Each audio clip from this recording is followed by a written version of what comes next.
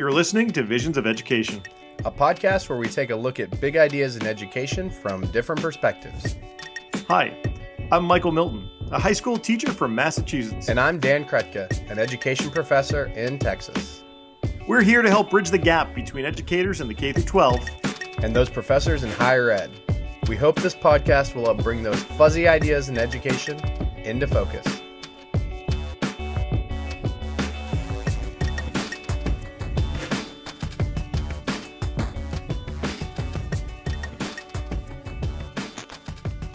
Dan, do you ever go to the market? Yeah, every once in a while I got to pick up a few things. Unfortunately, I'm not like a Yowman farmer who's sustaining life, by just planting I have to go to a supermarket, yeah. One of my favorite parts of going to the market as a kid was watching, of course, what was going on with Bat Boy. Yeah. You could really get the real news, right there in the supermarket. It's like the mainstream media completely ignored the plight and story of Bat Boy. He had such a huge story arc. There was even a Broadway musical, and I passed it every single, as a kid. And I always wanted to know, what's going on and why won't my mother let me buy the Weekly World News? Was that what it was called? I don't remember the exact name. Is that it? Yeah. Oh, okay, wow. We have one of our guests chatting in. I know. I can appreciate that because even as a young kid, I was a little skeptical of the credibility of that news source.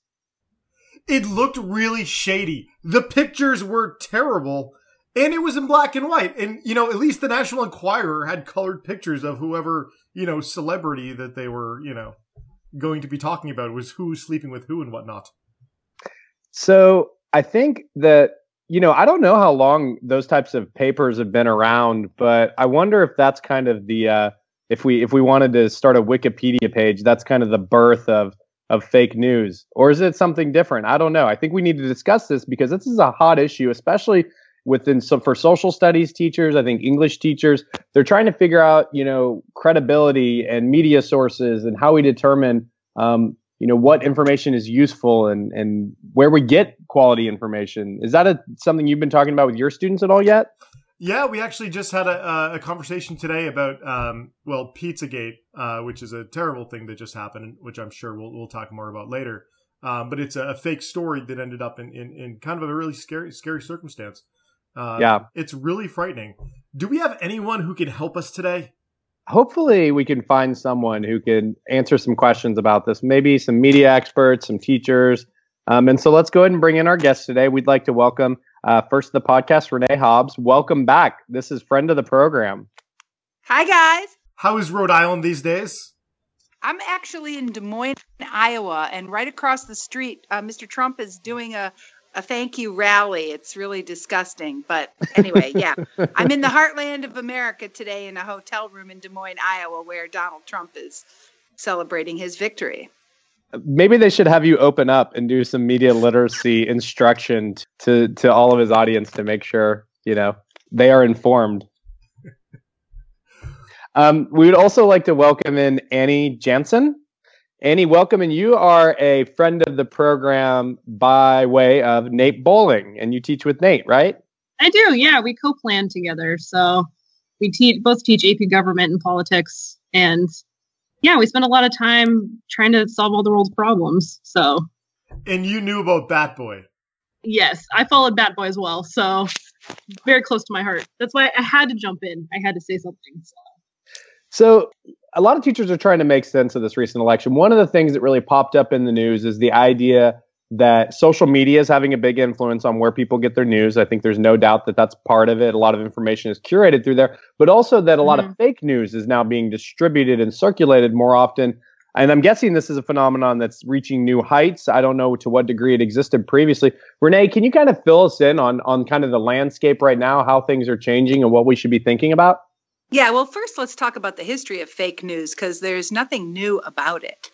And I do think that history and government teachers should take a look really intensely at our great Pennsylvania hero, Ben Franklin. Ben Franklin, the guy with the spectacles? Ben Franklin was such a skillful purveyor of fake news.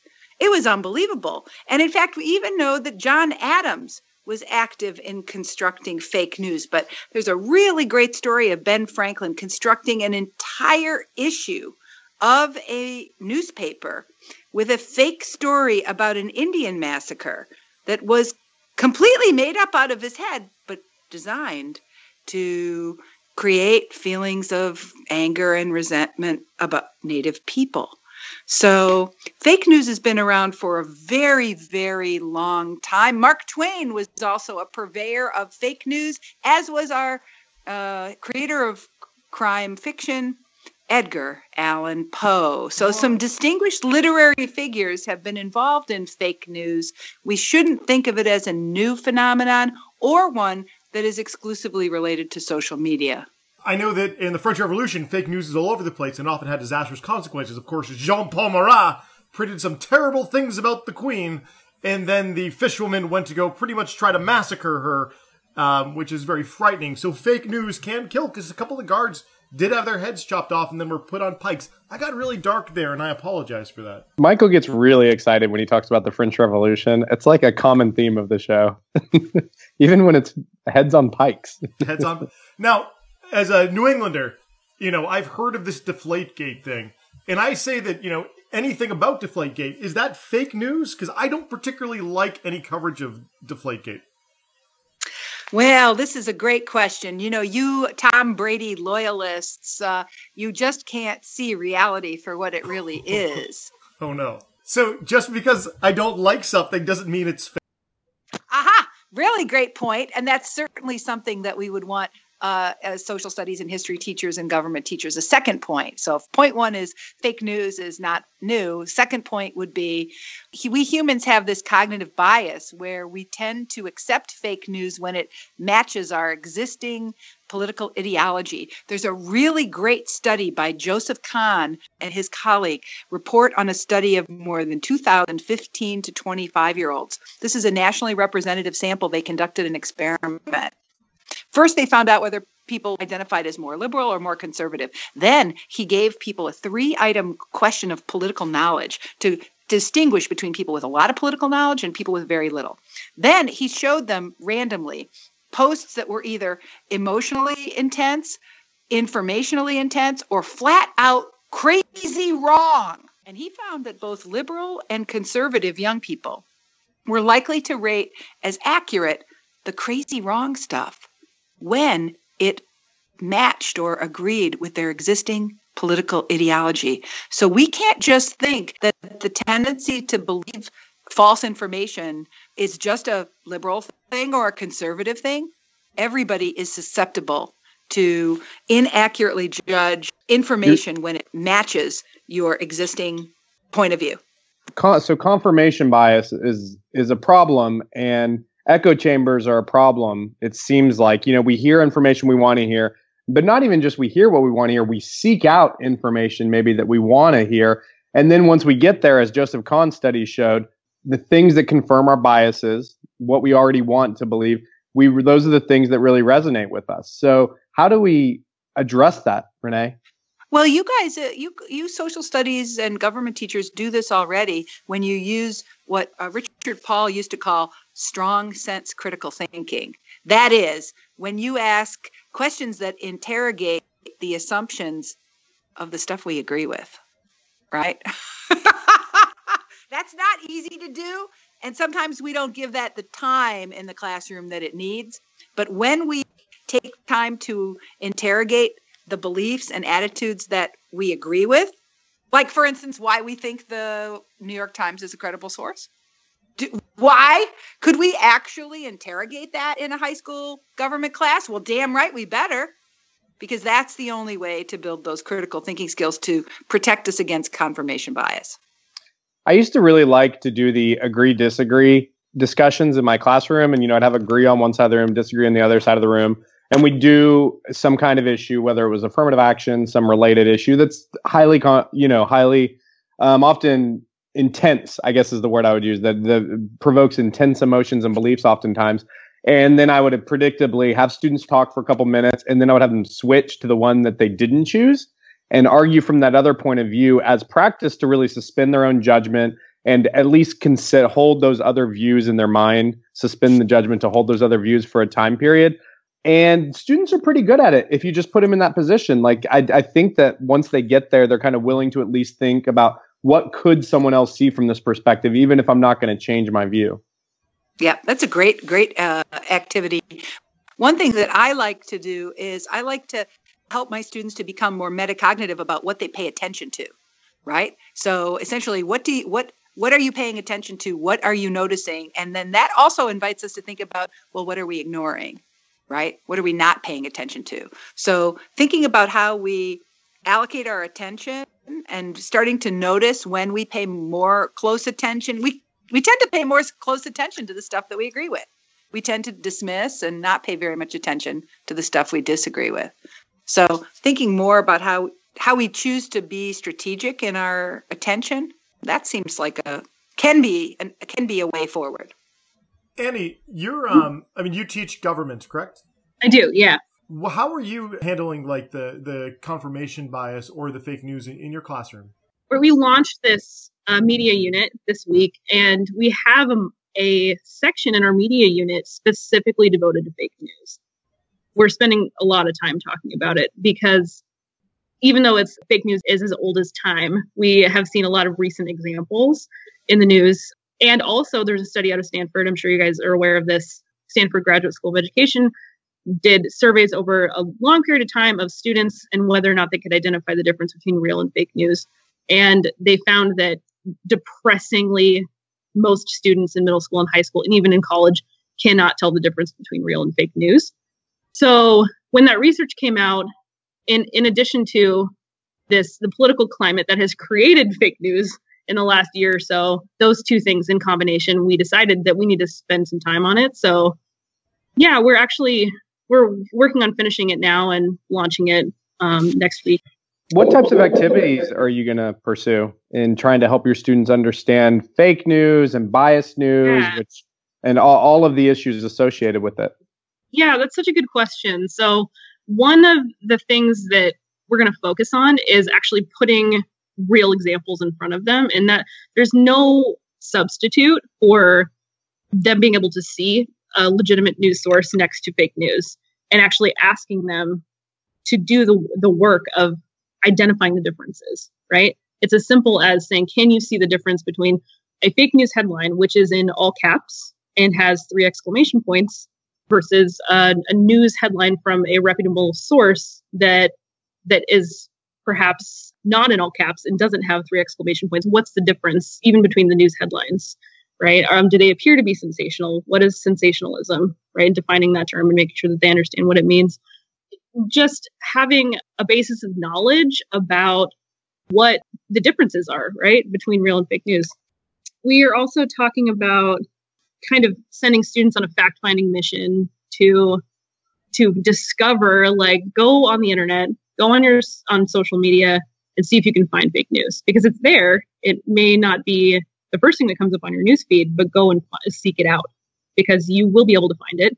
There's some really cool resources about like a selective attention on YouTube and how we choose our news over time, how it's refined to this, like you were saying, like the echo chamber, and having them evaluate their own social media presence and what their news looks like, because they have narrowed it down. They have catered it to their interests and seeing where these things kind of show up in their own life. So one thing that's in the assignment media literacy curriculum that I created for the state of Maryland and the Discovery Channel is called Credible or Incredible.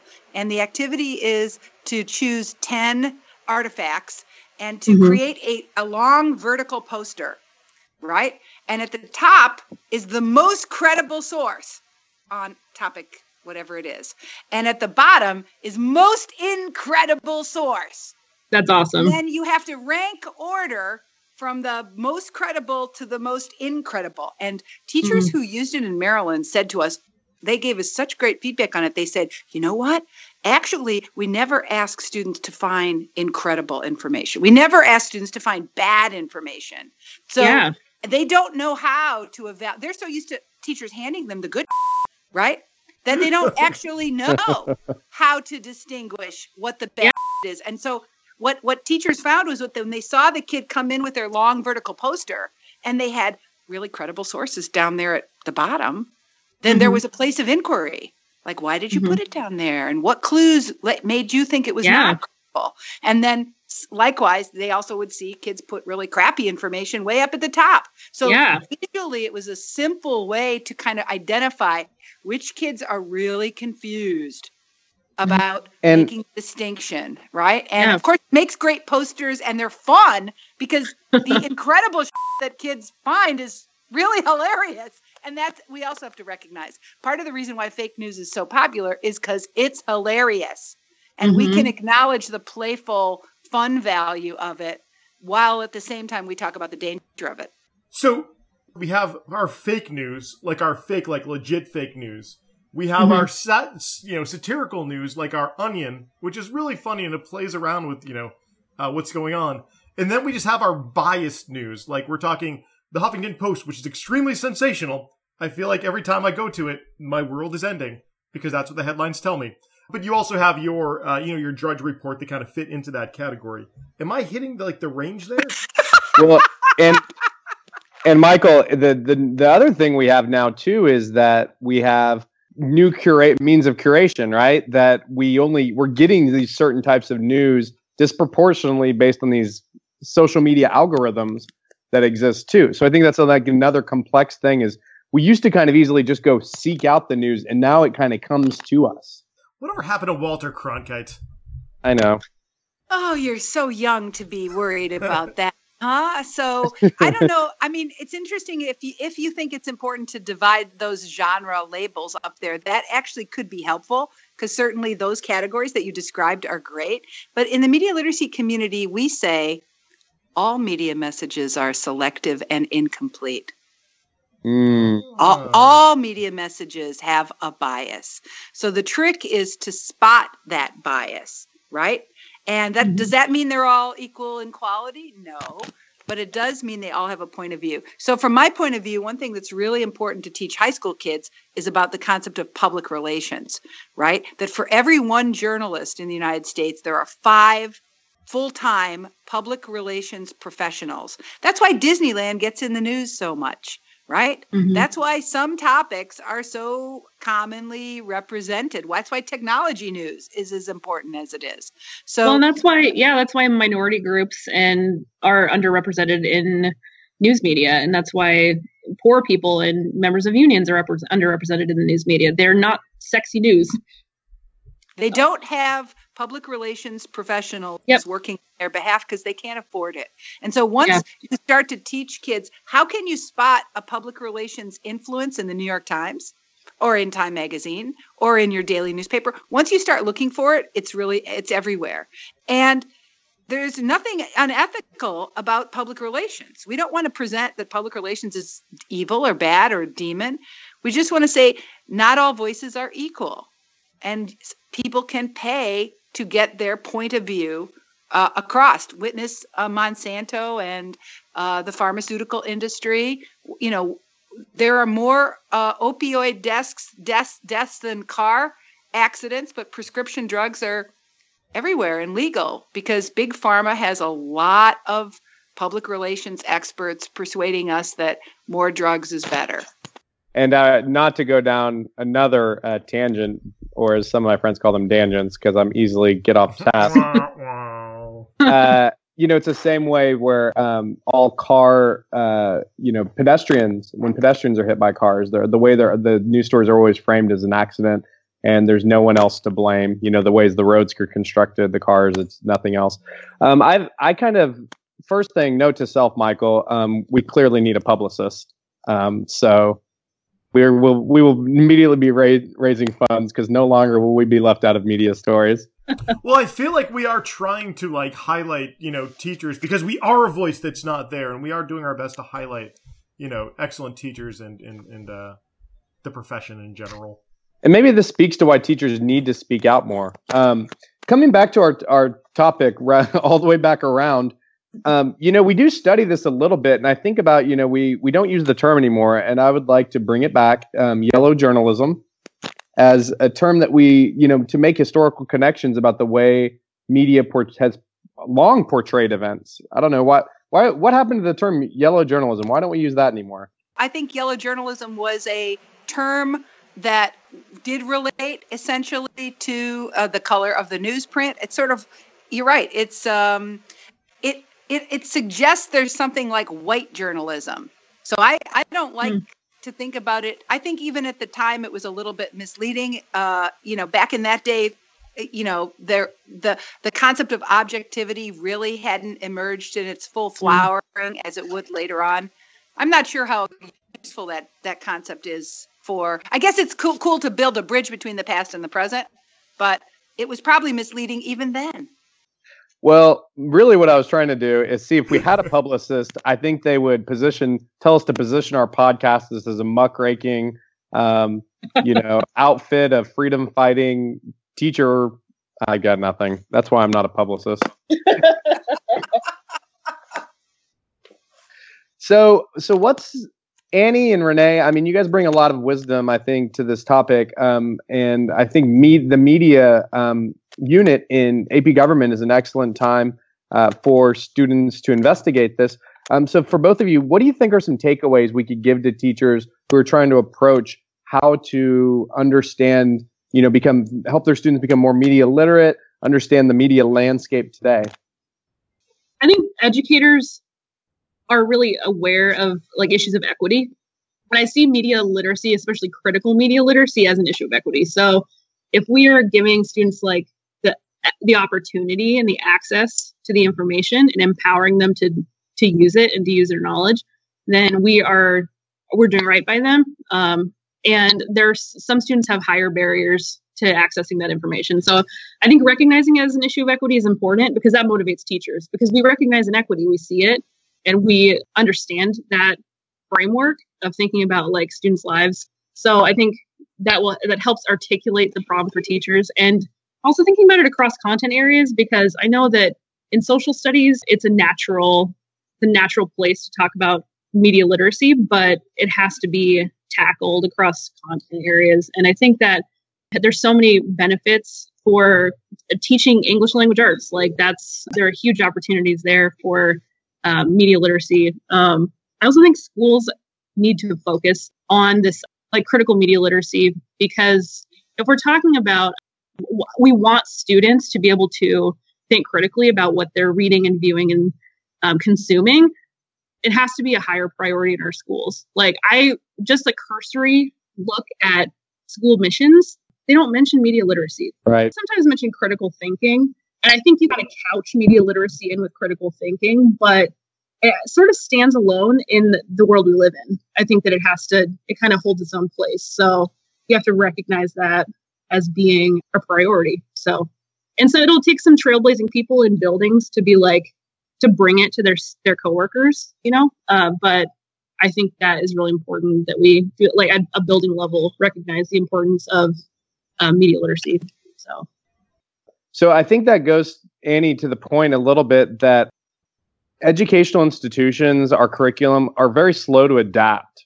And the media and landscape has really changed in the last 15 years. Absolutely. Some things are similar, but some things have changed a lot. And so, we had Howard Rheingold on episode 30, and he's written a great article about social media literacies, that we have to help students focus on where their attention is as a primary way to start thinking about it. And so we need to update ourselves and update how students or update our curriculum about in how we can teach students to seek out information and to connect with the world in ways that are meaningful. And we have to give them opportunities to have successes and not just talk about what's bad about media, because that's, I think, that doesn't really help. And also just let them get exposed to it, right? I mean, get exposure to good and bad media and investigate. I think sometimes in our classes, we only want to bring the good stuff in, but that's not good practice for all the media they're going to come in contact with.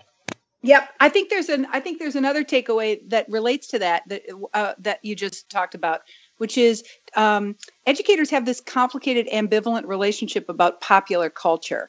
When you, cool teachers, bring in popular culture, you bring in your own popular culture, right? But that's not the popular culture that your students experience. So In fact, teachers are wise to ask students to bring in examples from their own popular culture, because that's really empowering to kids. And you know what? If we can overcome our fear of letting students bring the popular culture that matters to them into the classroom as objects for discussion and interrogation, we can have really high quality, deep discussions. But too often, a teacher will bring, when a teacher uses popular culture at all, they bring it in from their own repertoire, which sometimes can be just as distant and alienating and irrelevant to students as, well, the stuff that's in the history textbooks. So really thinking about popular culture and its place in the classroom is going to require some renegotiation of power relationships. Because when it comes to certain topics in music, in fashion, in technology, in reality TV, students know more about some of those topics than I do. And so I have to accept them and their expertise as part of the mix. I agree. We launched our media unit today, and I asked my students to generate as many examples of different types of media that they could, that they use, that they've heard of. And the example came up. I don't even know how we got there, about I think it's called Catfish. It's a reality TV show. And I didn't know anything about it, and they had to explain it to me. And I said, so what value does that have for you? Like, what do you get out of watching that? And they said, it's just entertaining, right? Like it's reality TV. It's very, I don't know. They didn't use this word, but like titillating, right? Like it's like just exciting for them to watch. And I realized, even thinking about it just today, that this idea of reality TV and their level of exposure to reality TV makes kind of the difference between like real and fake news really blurred, because what's entertainment and what's information, right? So nice point. Nice point. And of course, the topic of catfishing is really interesting because it's really about kids' hunger for authenticity and realness. Right. Yeah. So that show can be analyzed at a very deep level. And it really does relate to this blurring of our deep question is, what can we believe in? What's real? Yeah. And how do you present yourself online to others? And that's a bigger conversation of what's real and what's not. Who are you? Right. And Publius was really three people. Is that catfishing? Yeah.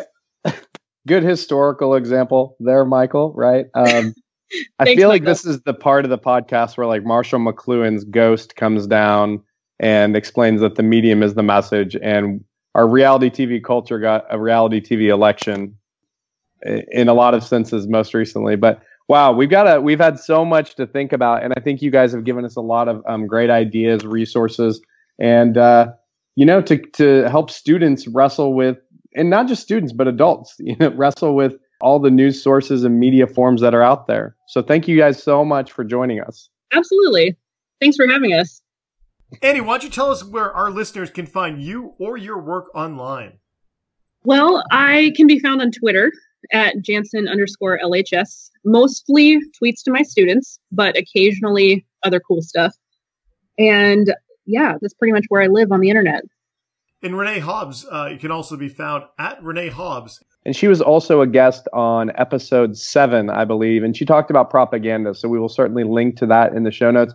And for those who don't know Renee's work, she really has been a key figure in bringing media literacy to schools as a topic in curriculum. And so she's been a real leader on that front. So you should check out her work and her tweets. Thank you so much for joining us today. We do hope to continue the discussion online and in other spaces because we feel that it is very important to have. Although I'm not sure if we'll be able to verify the credibility of Annie's tweets. I mean, are we sure she's even really tweeting? Am I who I say I am?